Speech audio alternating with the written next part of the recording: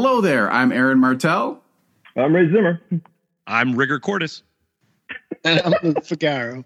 And welcome to Ridiculous Rock Record Reviews, a podcast where we talk about and review a rock album of our choice. This episode, we're going to review Anthrax's 1985 album, Spreading the Disease. Rigger, this is your pick, so give us your Anthrax history and where you come in with this particular album. So it was during the Among the Living cycle, but I actually come in with this album. So I wasn't really that familiar with Anthrax at all. And I came in on this, which I'll delve into the story a little bit more when we hit the first track. And I've been on the Anthrax train ever since. I love these guys to death. Excellent. Ray Z. I remember getting into Anthrax, and I can tell you, it was the summer of 1989. Once again, me and my metal guru, Matt Deal, he introduced me to Among the Living. And I was just kind of starting to get into speed metal. They were like the third of the big four that really grabbed me. That same summer, Matt and I got jobs pruning apple trees. I think I've even talked about this in another podcast too. But one weekend, decided we were going to take all of our earnings and head down to Main Street Records, which is a fantastic record store in Northampton. And I think it's a bloody shame they don't still have it around. Mm-hmm. I think that I mentioned this in the past, but I bought Randy Rhoads' tribute album and Joe Satriani's Not of This Earth. Matt bought MOD's Gross Misconduct, which is an awesome album, and this album. Before he moved to Indiana to live with his mom, though, he made me like a mixtape, and he put AIR on there, and that was like the first song on the mixtape. And that was like the only song I really knew on that album. Then later on, somebody let me borrow Nice Fucking Video, and I'm not even going to try to pronounce it backwards. And Mike, was that you or Willie Miller? I feel like either one of you two had it. It must have been Willie. I never owned that one.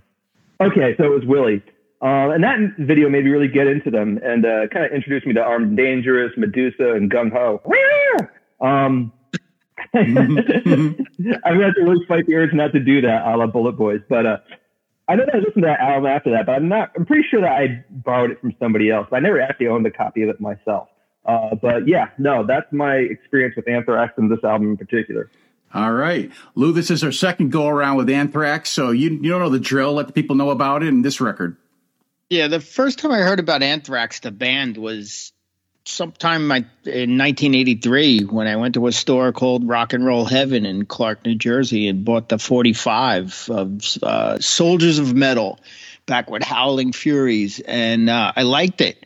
And when Fistful of Metal came out, however many months later, I got it, no question is asked, and it didn't disappoint. And so a while later, they released Armed and Dangerous, that EP, and they shed their weakest link, their singer, and replaced him with Joey Belladonna, who had more appeal and, in my opinion, was a better singer. Before they fired Neil Turbin, he had convinced the band to fire founding member Dan Lilker, and they replaced him with Charlie's nephew, Frank Bello. Got all that? Yes. All right, on to the next record. So this is Joey Belladonna and Frank Bello's first proper album with the band, and I bought it sight unseen on CD when it came out. Nice. This is our third Anthrax episode on the podcast. We've done Among the Living and Sound of White Noise. And like I said then, I came aboard the Anthrax train with State of Euphoria on cassette after Metallica opened me up to the joys of thrash metal. So Anthrax was the second thrash band I got into, and I just went back and got the back catalog on CD because by then I had switched to CDs. So I first got Among the Living, and then shortly after I got Spreading the Disease. And Mike, this had to be about 1989 or maybe even early 1990. But it was before Persistence of Time came out. So I just became a big Anthrax fan. Now I'll give you some basic facts about this record coming to you from Wikipedia. Spreading the Disease is the second studio album by American heavy metal band Anthrax, released on October 30th, 1985 on Megaforce/Island Records. It was produced by Carl Kennedy, Anthrax, and John Zazula, and was recorded in 1985 at Pyramid Sound Studios, Ithaca, New York. It reached number 113 on the U.S. Billboard 200 chart and has no certifications for albums sold. You can't account for taste. And here's the band's lineup card. We have Joey Belladonna on lead vocals, Dan Spitz on lead and rhythm guitar and backing vocals, Scott Ian on rhythm and lead guitar and backing vocals, Frank Bello on bass and backing vocals, and Charlie Benanti on drums. Okay, let's get into a track-by-track analysis of this album. We launched the record with AIR, written by Anthrax. Welcome to your nightmare. Just can't walk away. Stopping you to choose your fate. Just can't let it lay. Welcome to our nightmare. Your whole life's on the way. Today, you're no good, misunderstood. All their hopes and visions, what they want you to be. Crucial time. Rockin' Mike, what do you say? All right, so this is the song that got me into Anthrax.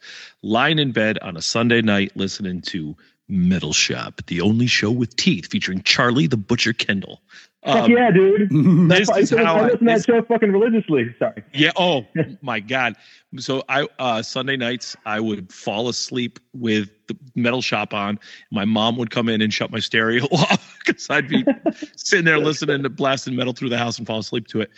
And I remember him introducing Anthrax. And of course, it's a name you heard. You know, at the time I was already into, Motley and Van Halen and all those guys, and even Metallica at the time. And so, like I said, Among the Living was out, but they played this song and he said AIR, and it stands for Adolescence in Red. I said, wow, that's a cool name. And it started from there. And by the way, there's Metal Shop archives on YouTube for those of you who want to go in the Wayback Machine. Ooh, yeah.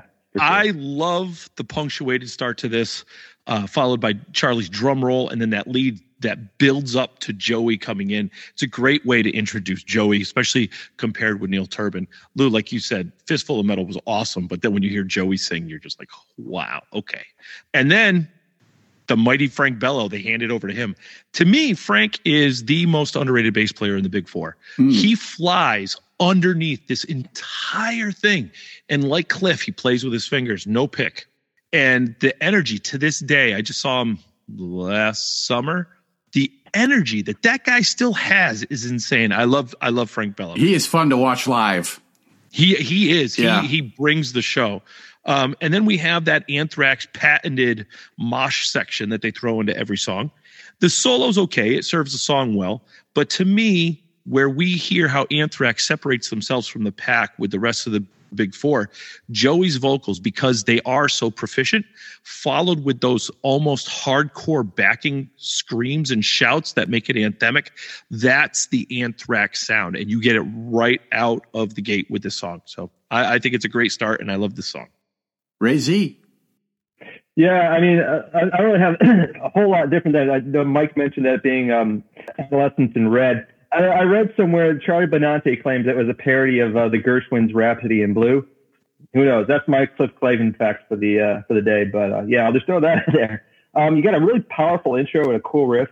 I like how they have two different guitar riffs going. It's kind of got like a thrash version of that kind of Stones, Aerosmith, kind of guitar interplay going on.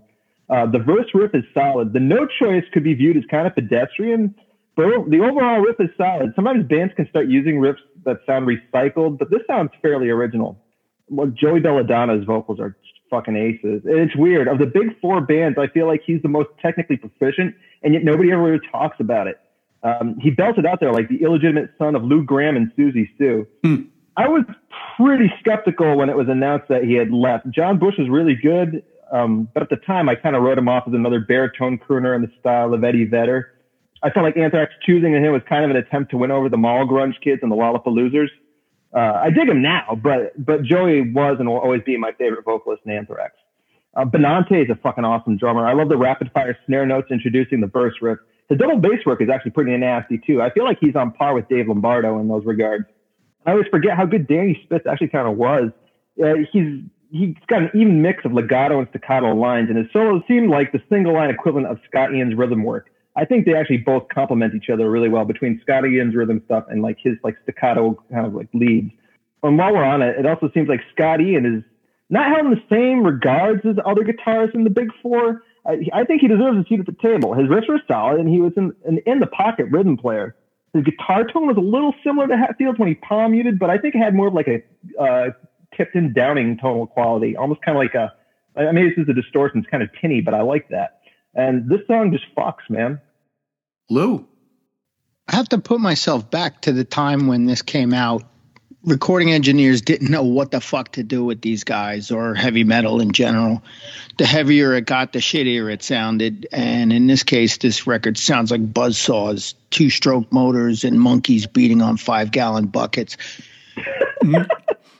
That said, this starts out like a radioactive monster rising from the shore, only to start vaporizing skyscrapers and the populace with its atomic ray breath.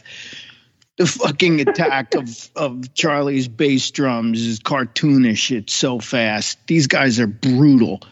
AIR, Adolescence in Rebellion. Don't let your parents, your school, and the authorities mold you into the good little conformist that they want you to be. Live your life for yourself. This would be great at half speed. It only gets better once you speed it up. The middle part is where they slow it down and is the perfect time to switch directions in the pit. And by the time they speed it back up again, you've lost a few teeth and are bleeding from your lower lip. Fun. Keep on winning. It's a great opener. Sorry, man. That was awesome. The delivery was perfect on that. All right. What the fuck do I add to this? This being an 80s thrash metal album, of course, the opening track has to have an intro section that's bombastic and whets the appetite, gets you ready.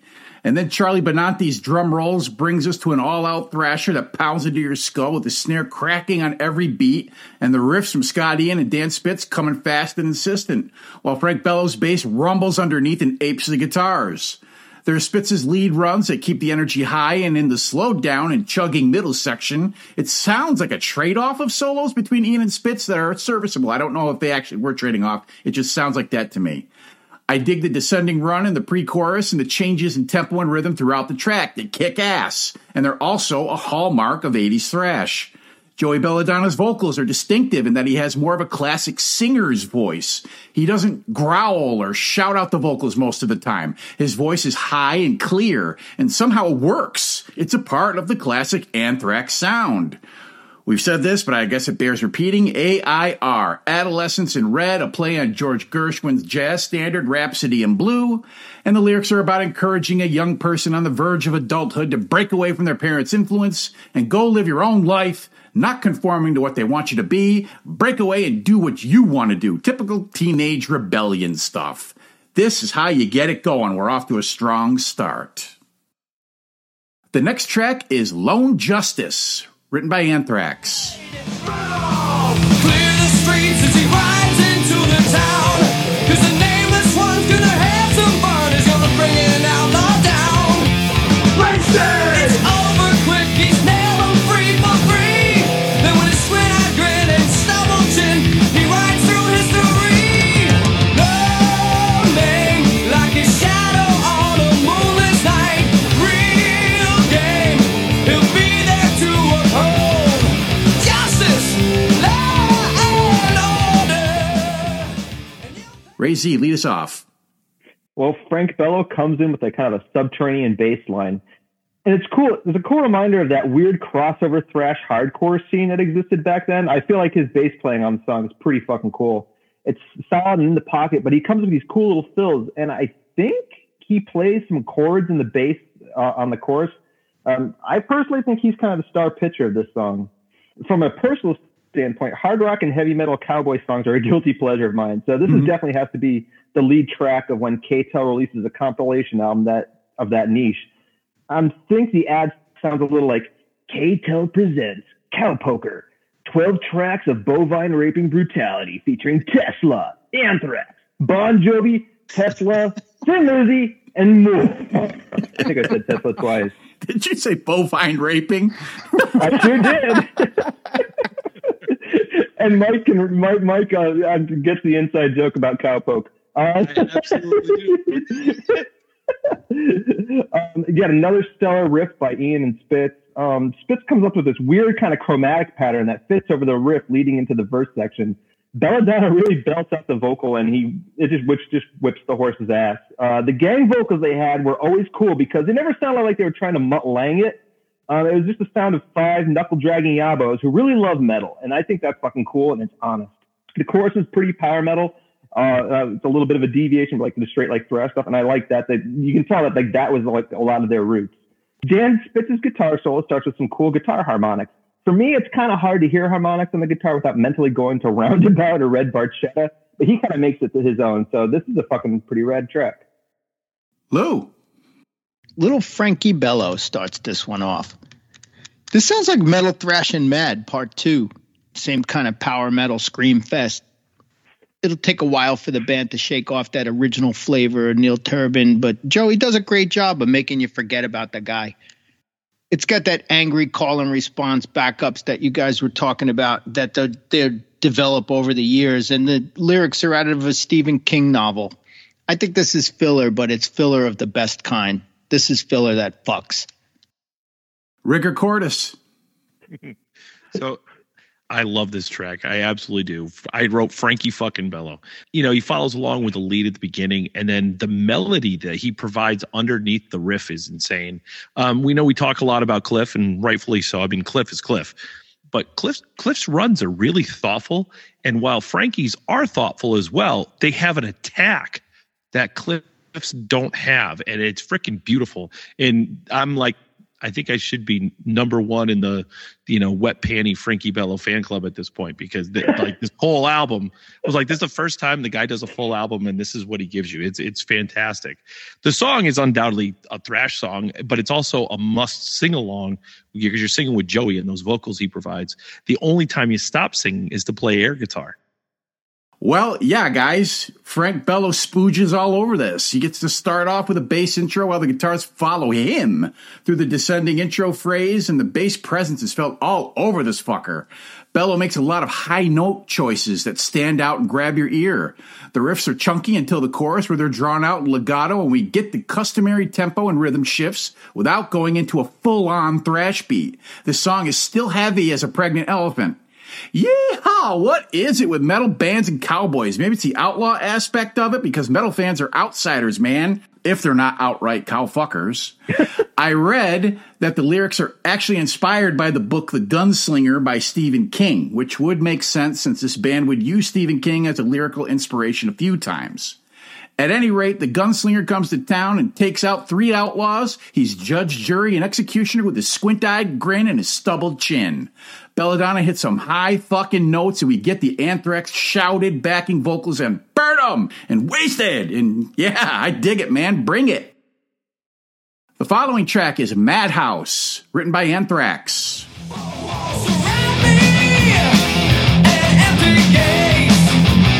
I can't find my way out of space, and I don't care for in or out. Going down and down. I can't take the blame. Don't feel the shame. It's a madhouse, or so they claim. It's a madhouse. Oh, am I insane? Lou, you like this one? Yeah, man. Crazy riff. So fucking heavy. High energy heavy. This is caffeinated heavy. Here the buzzsaw works. You could smell the burning electronics on this one. It's so loud. The pre-chorus gets more frantic, building up to some tension and then releasing it in the verse. The whole song sounds like a drag race through traffic lights down Grand Avenue. Spitz's solo fucks, and Charlie, Scott, and Frankie hold the whole thing together like they're driving a dragster. Top fuel fucking going on here. Rockin' Mike. All right, here we go. That riff. We got the riff and that whammy bar action that introduces the only single off the album. What's not to love about this song? Just take any of my Frankie Bello fawning from the first 2 songs, just insert it in this section. And now let's talk Charlie Benante. He always has tasty fills while providing some great punctuations, like in the chorus. It's a madhouse. You hear those drums that go along with that cadence. But it's not just a straight bash. He works his way around the kit when he does it. And going into the chorus, there's always 2 of the "It's a Madhouse" refrain. He only punctuates the first one, yes, which I thought is kind of a cool approach to the song. Yeah, because I'm sorry to interrupt you, because it threw me. Sometimes when I first started listening to the song, I missed the second Madhouse because I was timing it with the beat and it doesn't come in on it. Yes. So yeah, it's cool. Yeah, it's offset. It's like it's a cool little trick. He punctuates the first one and he allows you to kind of look for it on the other one, and you're like, wait a minute, where the fuck? And it's a cool way to draw you into listening to the song. I always thought it was cool. But that's a way I think Charlie's underrated. But this is Danny's best solo on the record for me. Fast and tight riffs, and we're 3 songs in and it's still a winner. Ray Z. I'm glad Lou mentioned the last part because I remember when Matt and I first got this when Matt got this album, we sat down listening to it. And I got to admit, I kind of miss having like listening parties when like an album first comes out, you know, and you and your buddies just sit around and you're like kind of analyze it and you're like, oh, this sucks. This is pretty good. But Matt and I used to do that all the time. So as I was saying, when we first heard this song, for whatever reason, I don't know what, but we just found the fucking intro fucking hysterical. And when you're 15 years old, if something's funny the first time, it's usually funny 6 or 7 times after. So you got these 2 like knuckleheads sitting in his room with a cassette tape and playing that intro over and over again, and then just checking out the rest of the song. So this is some sentimental value of this song to me personally. I think the intro riff is great. All the riffs in this are fucking great. These guys seem to shit out some pretty good riffs. The verse section is more kind of like a traditional power metal kind of a thing, which I love. So that's like I like how they kind of like go back and forth with that. The Trap in This Nightmare part is pretty fucking heavy, and it's got some really cool trills in there too, kind of a la, Raining Blood, although this album kind of predates that as far as I can tell.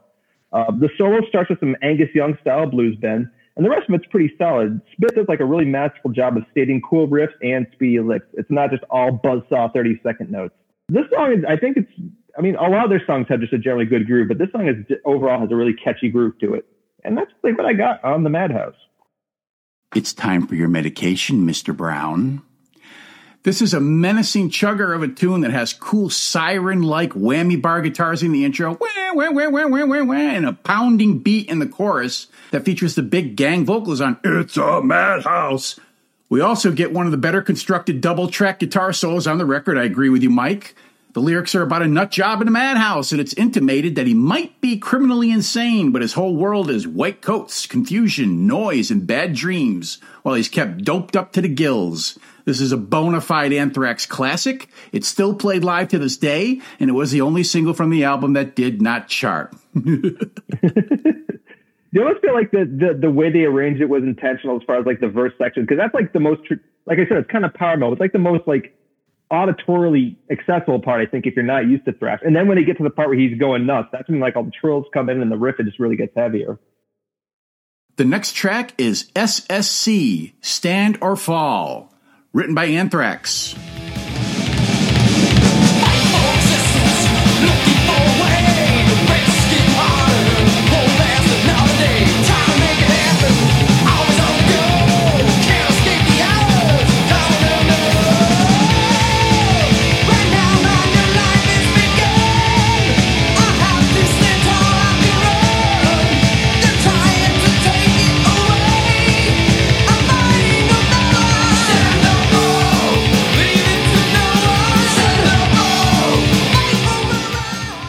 Rigger Cordes, lead us off.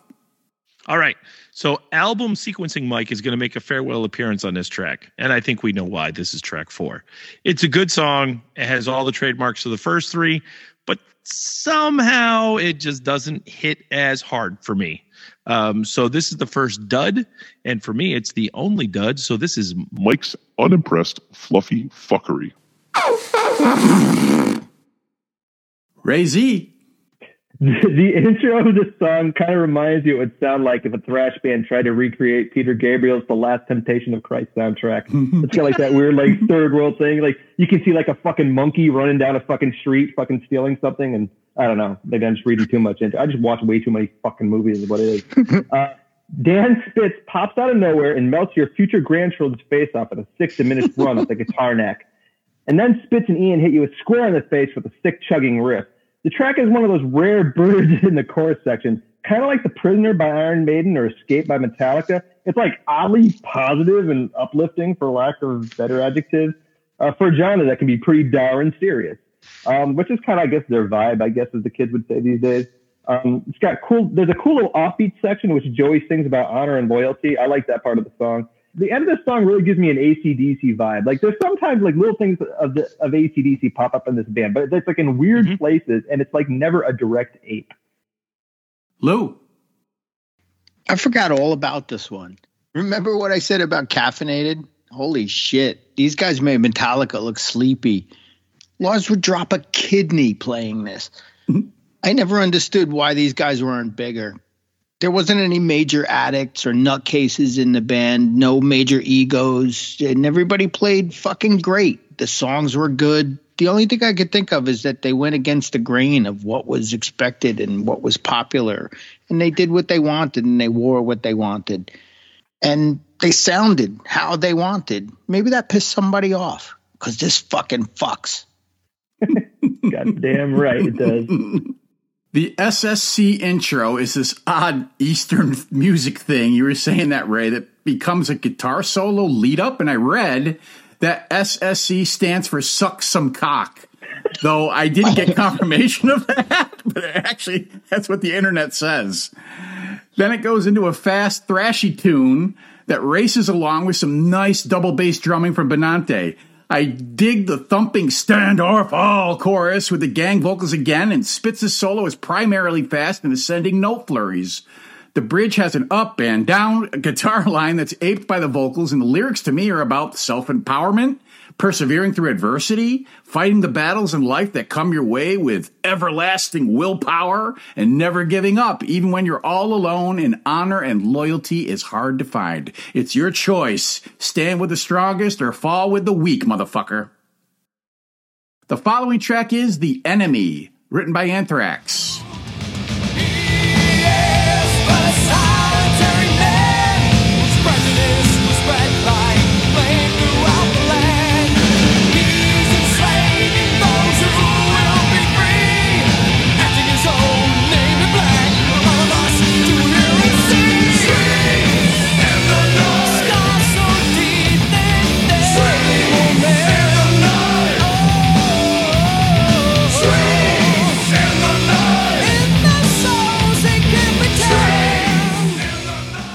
Ray Z, what do you say? I don't know what it is. I get like a weird drum machine vibe off the intro. Like, I don't know if they're like, I don't know what it is. Maybe it's just the way anybody who's like knows more about studio stuff or production could probably explain it to me. But that's what I think of when I hear this. There are some cool understated guitar figures going on underneath the chugging guitar riff in the intro. It's not like a typical metal fare. It almost reminds me of the Edge from U2, like that weird little chord section underneath the riff in the background. They introduce you to the chorus riff that you're going to get before you get to the verse section. And the verse kind of prowls around like Holy Diver with a thicker guitar sound. The chorus is a great gang vocal and that riff again. And at 3 minutes and 56 seconds, we get a new section, which the song's tempo gets faster and the overall background music gets busier. I like how they return to the chorus at a faster tempo. The subject matter is pretty super heavy and depressing and dark, but the rest of the song is aces in my book. And this is one of my favorites on this entire album. Lou. I'm hearing seeds of Indians in the intro of this. You bastard, you stole my line. It's not going to be the first time that they'd rehash an idea for something better later. It's another deep cut. Very influenced by the power metal that was prevalent at the time. Actually reminds me of some of the stuff off their For All Kings record that they'd released years later. This proves that they're a great power metal band and not just East Coast thrash. Joey even does his best Jeff Tate scream toward the end. It's another one that fucks, man. Bent over the rail. Mike. All right, so that was the first thing I had written. Lou, anyone else hear Indians in the beginning of this? That drum intro, it's a bit of an anomaly in 80s thrash. It's almost like they have an echo on it. That's the only thing I could think of. And I think it kind of hints at their divergence from thrash and some of the experimentation they would do later on in their career. It brings back a melodic verse with those hardcore shouts and that refrain, screams in the night. I really imagine this is kind of like giving the crowd a break. You get all those smelly guys at L'Amour's and they're just getting a breather during this song, but you're loving every minute of it. This is how you do an album track, is this song right here. And I would just kind of side note, wondering if they double track the solo because it sounds kind of guitar-many like. Now, to me, the intro reminds me of Hell Awaits by Slayer once the guitars kick in, with Benanti playing that tribal-esque drum intro that sounds fucked up because the snare is gated so harshly that Phil Collins would piss his pants laughing at it. The main riffs have a mid-tempo gallop that are pretty badass, and the tension build-up in the pre-chorus is released nicely with the screams and the night chorus. The backing vocals are dark and ominous. Belladonna holds a high note that takes us to the bridge where the tempo speeds up, and again, there's a tension buildup that gets let out in the guitar solo. It's double-tracked. Definitely, it's at each channel. You can hear it, Mike. That mixes melodic and shredding elements. Now, see, this is where I disagree with you, Ray. I wish they brought the tempo back down for the last choruses, but they decided to maintain the faster tempo. To me, it just doesn't have the same impact that it does like when it's slowed down and like... Rrr. The lyrics are about Hitler, the ultimate enemy, and the Holocaust. It doesn't go into detail about the atrocities like, say, Slayer did. This is more of a general view history lesson with the appropriate outrage. I love this, even though I do have a couple of issues with it. So let's flip the imaginary record over and drop the imaginary needle on Aftershock, written by Anthrax. There's no relief. No one will ever know why. And it will cease. Time to say goodbye. Aftershock, everybody's lost. Aftershock, always destroyed. Aftershock, have no remorse. Aftershock, into the void. Never again we cannot depend on leaders to see things so fine. Time will not lend, and never amend. A lesson for all. Lou, what do you say? Charlie starts this off, and they go off all guns blazing. This band never lets up, and it's all good. Another mosh fest. There's enough testosterone here to fuel its cement truck. This is musical equivalent of it, an X Game dirt bike challenge. It's a hyper caffeinated thrill ride over bumps, bridges, and berms. This fucks too. I'm seeing a pattern here. Mike. All right, Charlie brings inside too. I said the same thing. There's some great start and stops in the beginning of this, and start and stop's really the wrong way. But anybody who listens to Alice in Chains, Sean Kinney has this technique where when he plays, there's the slight, not a pause, but it's a slight hesitation. And he does it pretty consistently. That works out his style. And Charlie does that in this song. It's like a slight little hiccup almost, but it works. It's so cool. I think we can say this is where the fawning section for Frank Bello comes back. To me, he's the Big Four's Geezer Butler. Just some of those lines, it really reminded me a lot of Children of the Grave, just the way Geezer's underneath everything. And Ray, to your point about AC/DC, Scott Ian is thrash metal's Malcolm Young. I really think the way he attacks the chugs and the rhythm that he has. And I like the hay that you get in between. And again, the solo is not great. Dan Spitz is no John Dene, but he helped lay the groundwork for those thrashy solos that we love. This one's filled with dive bombs and whammy work. It's a great start to side 2. And in celebration of their 40th anniversary, they put out a live, an in-studio live album because it was during COVID, and it's called XL. It wasn't even on a label. They put it out themselves. On that album, they did 5 songs off this record on the live album, and they actually did this. So it's worth a listen if you check out Anthrax XL. You hear some cool old album tracks. I actually watched that prepping for this, and it's on YouTube. It's friggin' great. Yes, I did too. Yes. Geezer Bello. Yep, Geezer Bello. Frankie Butler. Ray Z. Yeah, Mike, man, dude, fucking thanks for actually putting that down. He is the fucking Malcolm Young of Anthrax. I can see he's just steady. He's super steady. So yeah, thanks for that. This track is actually almost like a good palate cleanser after the heaviness subject matter of The Enemy. Yeah. All the parts of this song are really great, but I feel like this song is Charlie's. The intro sounds like Charlie if he was goofing on Motor Breath after 5 cups of coffee and a few shots of Sudafed. You got another catchy riff by Ian and Spitz right after that. The militaristic riff underneath the vocals in the verse section is pretty gnarly as well. It's a weird combination of groove and squareness. It's not like nerdy squareness, but it's like kind of hopped up goofiness. It gets your head bopping around like the church lady after she tells her musical director, "Hit it, Pearl." It kind of maintains the same vibe in the pre-chorus. The music in the chorus loosens up and almost lets you breathe. Dan Spitz's solo with the repeated verse riff is pretty decent. And then there's like some noisemaker stuff. I don't know if that's him or if that's Scott Ian. But it's like noisemaker stuff, almost like King and Hanneman. And I think, you know what, there's a time and a place for those kind of solos. And this time and place warrants it at the end of the song. I love this track, but since I need to have one more for one last time, I'm going to make this my Ray's unimpressed musical pick. I actually dig this song a lot. But I love the other tracks on this album just a squelch more. So, yeah. Benante opens this with a fast as fuck drum fill, and then a pick slide takes us to a tune with ripping razor sharp riffs, fast double bass thrash beats, and shouted shock vocals. This thing is a blast of aggression. It slows down slightly for the breakdown and solo section without losing the intensity. Hey! Belladonna sings with urgency, and lyrically, we up the ante, even from the last track. You thought the last track was bad? This one's about nuclear war and the destruction of humanity. So don't trust your leaders. It's a favorite subject of 80s metal bands. It's a great kick in the face to start the second side. The next track is Armed and Dangerous, written by Neil Turbin, Scott Ian, and Danny Lilker.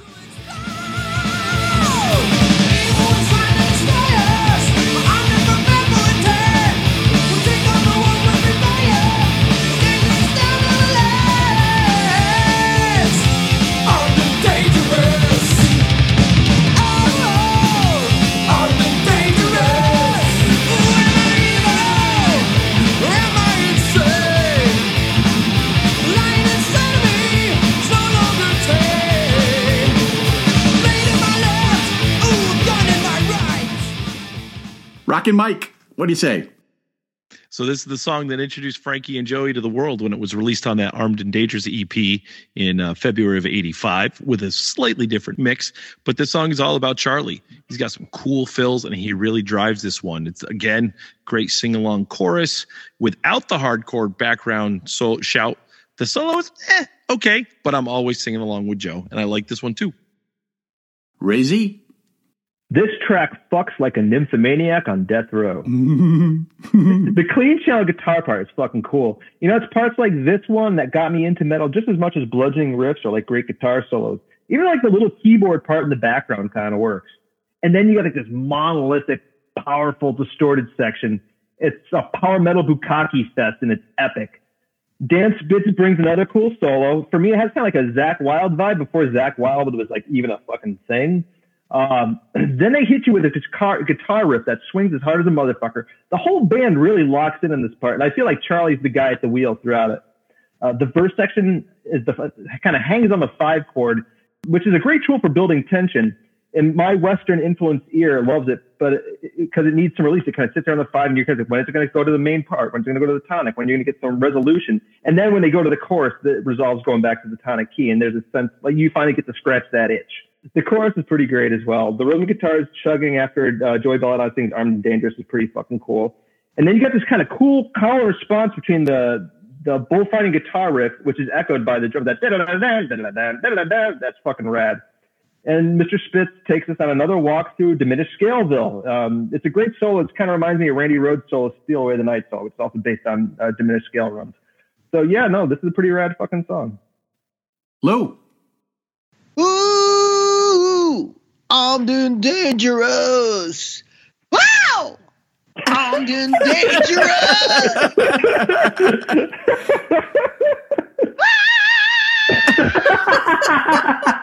That was good. That was good. Man, you got some pipes. This was cool at the time, but hasn't aged well. The multi-track classical acoustic intro sounds dated and badly recorded. They were reaching for that Queensryche sound, but it didn't fit them well.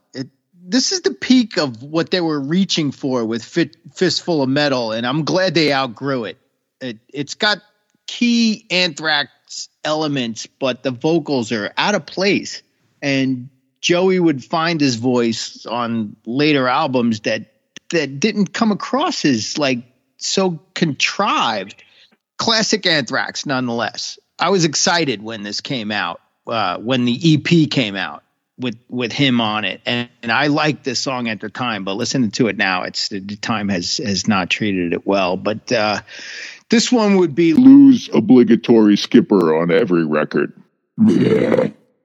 But it still fucks.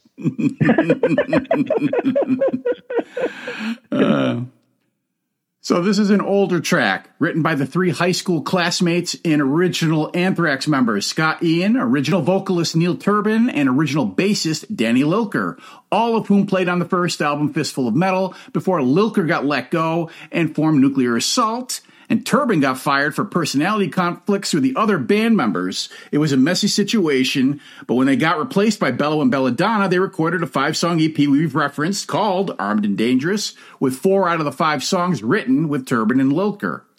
This track was remixed and put on Spreading the Disease. It starts with an acoustic guitar intro with an uncredited background synth line, at least that's what it sounds like to me.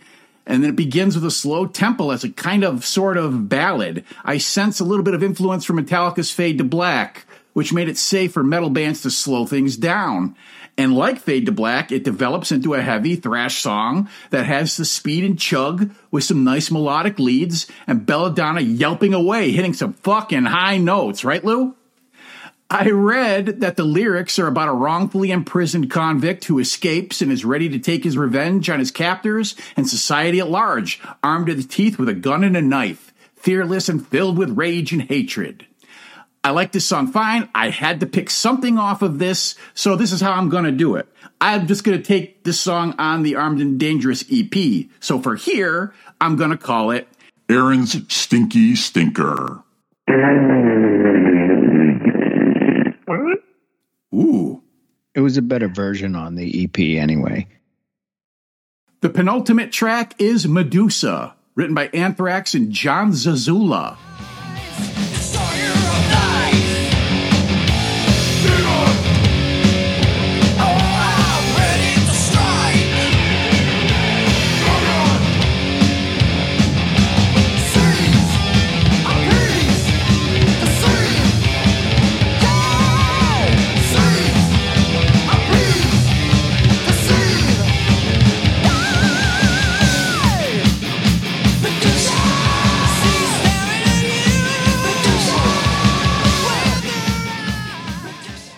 How about this one, Ray?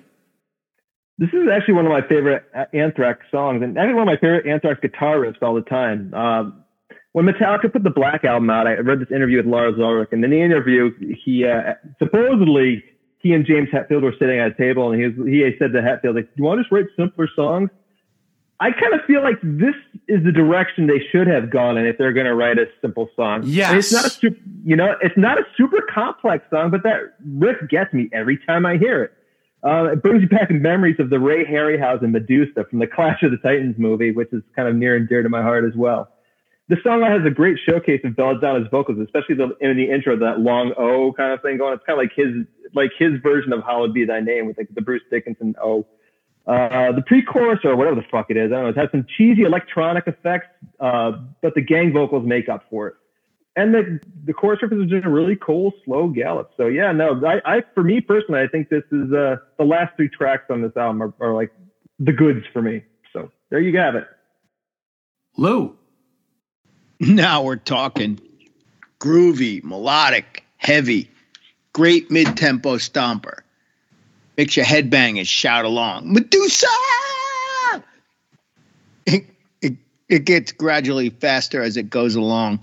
Spitz's angular, disjointed solos never failed to disappoint. Another great tune live. These guys really put on a show. Great show. It's a full contact gig. And by the end, everybody's tired and sweaty. Audience included. Fuck me. Rockin' Mike. I mean, the song's great. We've all been mixing it. One of the things that I like, Frankie mimics it at the beginning, and he seems to be off like a half step, which really kind of makes me like the song a little bit more. Of course, you got the high pitch. I can't do it as well as Lou, but the Medusa in the chorus. with some cool backing vocals. Really makes it more interesting than it probably should be. But I love the hell out of the song. I always have. I've seen them twice in the past 4 years. And I love it when they break this song out. It's awesome. The solo does sound like it was added post-production, though, which is it's got a different kind of tone to it.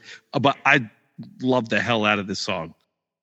This here is a top 5 favorite Anthrax cut for me, probably even top 3, even though it doesn't thrash at all. It's a traditional metal track with a cool-ass main riff and a groove that makes me throw the fucking horns up. You said that, Lou. I fucking love the backing vocals on this. Demon! Gorgon! Medusa! And I also love how the music pauses to let the palm muted guitars take over in the chorus. It's so fucking cool. And then we get some fucking kick-ass guitar harmony in the solo section. Belladonna sings as menacingly as he possibly can, and the lyrics were written by Johnny Z, John Zazula, rest in peace, founder of Megaforce Records and a key figure in the 80s East Coast metal scene, instrumental in breaking Anthrax and a little California band named Metallica. The lyrics are literally about the Gorgon Medusa of Greek mythology, who is so hideous that one look at her would turn you into stone. The song is a warning. Do not look at this bitch. Her eyes or her snaky hair. Got it? You're well informed. And that brings us to the final track, Gung Ho, written by Neil Turbin, Scott Ian, and Dan Lilker.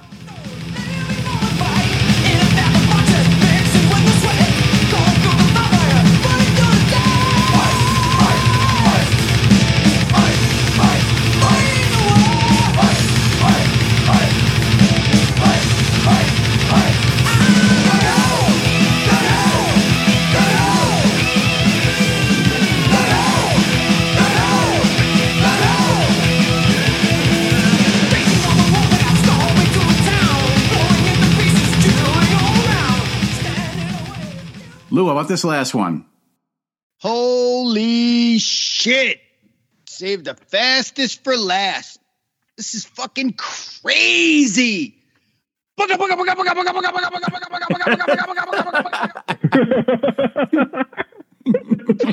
feet are going roadrunner fast. And poor Frankie's fucking fingers are falling off. Scott's chugging like Quagmire discovering the internet. Giggity. Giggity, giggity. And the whole thing just sounds like it's going to fucking fly off the rails. This is cocaine-fueled hamsters stuffed in a clothes dryer full of wasps set on high. Fuck me, this fucking fucks.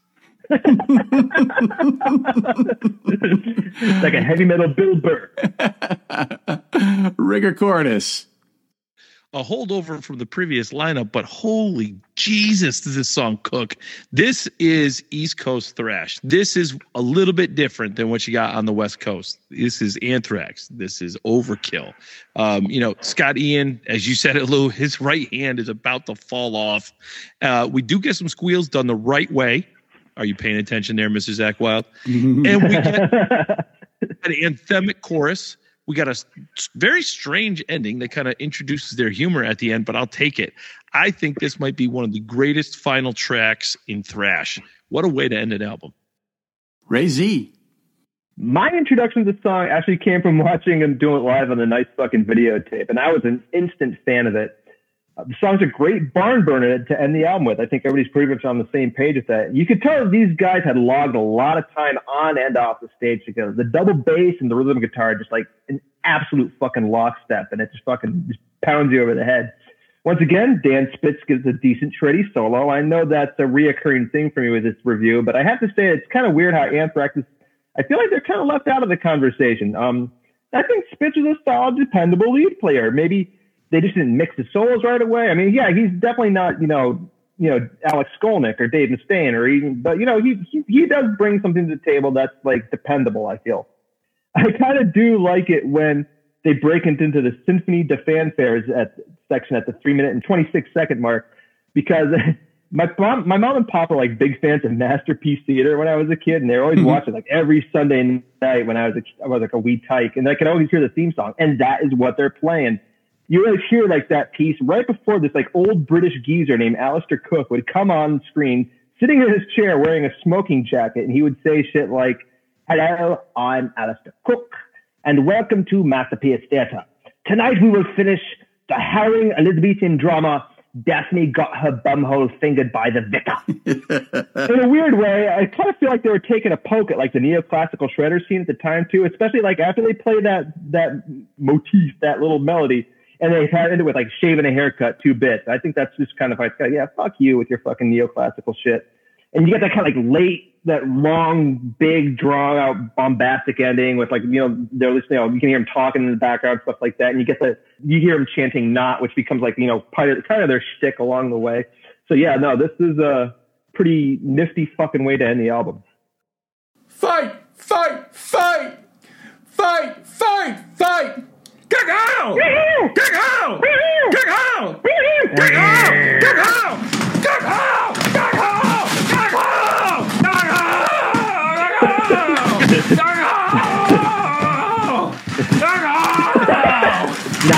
Not. Now that the track by track is over, we'll give our final thoughts and album ratings. For you new listeners, rating is a 0 to 5 system, with 5 being a favorite album of ours, all the way down to a 0, which looked at Medusa after I told you not to. Rockin' Mike, what are your final thoughts on Spreading the Disease? Well, I picked this album because I absolutely love it. I love this record. Like I said, I heard AIR first, even though Among the Living was already out. This is one of the first cassettes I ever got through Columbia Record and Tape Club. If anybody's got a version on vinyl that they will let me have, I would greatly appreciate it, because it's one of the few I don't own by them on vinyl. But this record is a classic. It's all the way, like I said, on their 40th anniversary, they did 5 tracks off this, and Gung Ho wasn't one of them. So that tells you the holding power this record has, not only in their life, but over their fans' kind of interest in the band. It's a great introduction to 80s thrash and into the band Anthrax as well.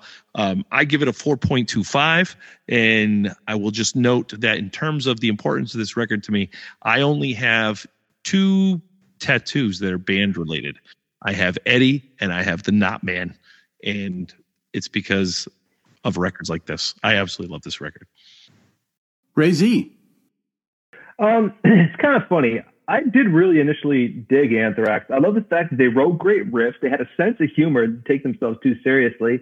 And they're big fans of metal. Like, they were fans just as much as guys putting it out there. And they loved comic books and horror movies, which was pretty much my bag at the time, too. They seemed like the kind of dudes that you would strike up a conversation with during detention when the teacher was out of the room. I kind of stepped away from them after Attack of the Killer Bees. It kind of seemed to me like they were becoming kind of gimmicky. Like, I never really got the whole Public Enemy collaboration. It seemed like they were trying too hard to fit into the 90s alt-rock scene. It didn't help that Scott Ian was everywhere on television for a few years, like a bald, goateed Charles Nelson Riley. Same thing with Dave Navarro, for that matter. I guess who probably would have been Paul Lynde. I mean, if they ever reboot Match Game or Hollywood Square, somebody's got to call these 2 guys up. But, in some instances, I can be a dickhead. And I think that was kind of like my dickheadish view of things at the time. But, until we reviewed this album, I forgot how solid they were and the reasons why I liked them most. The music was awesome. Joey's a fucking killer vocalist. Spitz and Ian are a great guitar duo. And Frank and Charlie made a formidable rhythm section to work with as well. The album's really fucking good, and I'm glad that I had this chance to revisit it again. I'm going to give it a 4. It's a great sonic signpost sending you in the direction of Among the Living, which is my favorite Anthrax album of all time. Lou.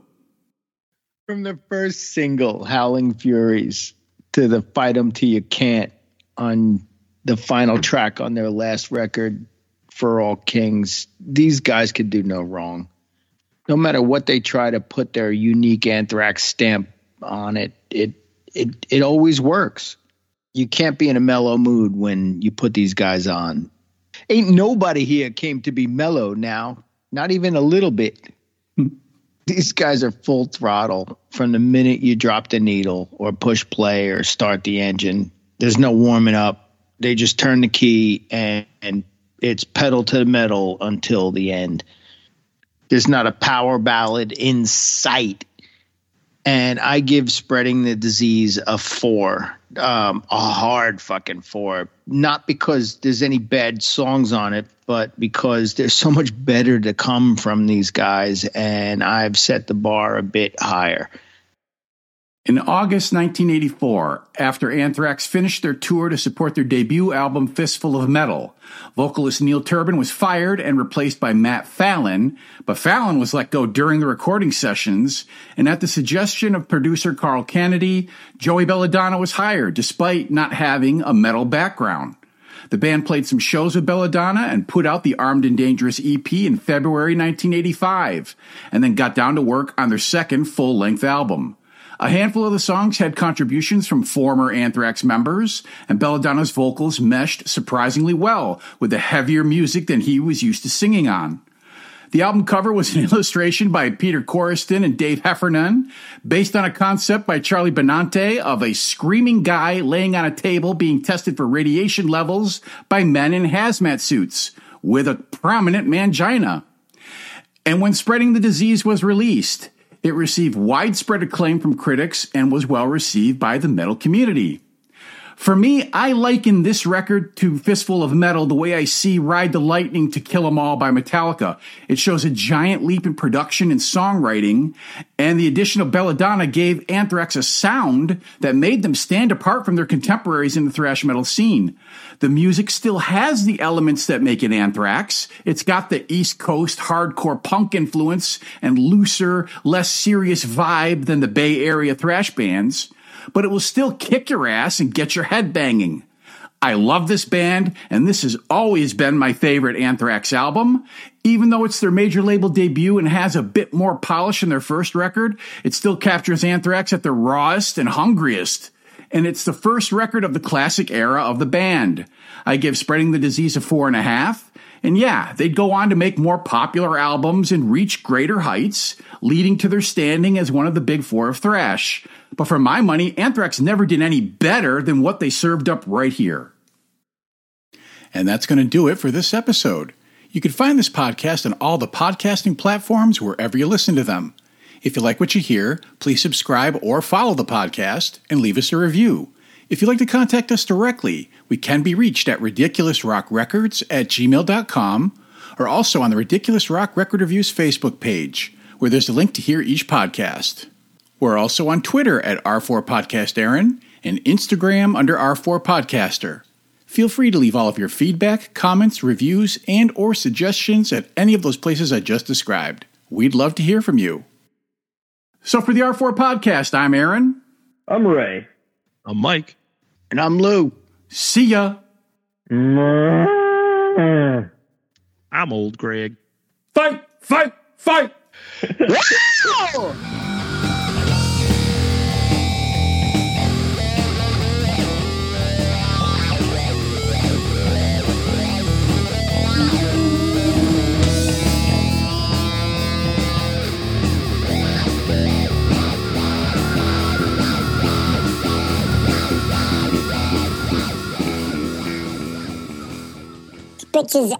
Spitch's anger of the disjointed solos never failed me before. Because of Texas. David!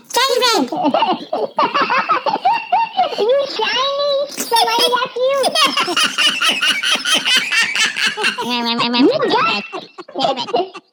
You got charisma. Dr. Toliani? Excellent! My ancestors spit on your haircut. Not if you were the last Middle Eastern stone on earth. I guess I can bring up one thing. No. It's like, I'll hold off until Lou's done. It's something that's been bothering me for years. I just need to bring up.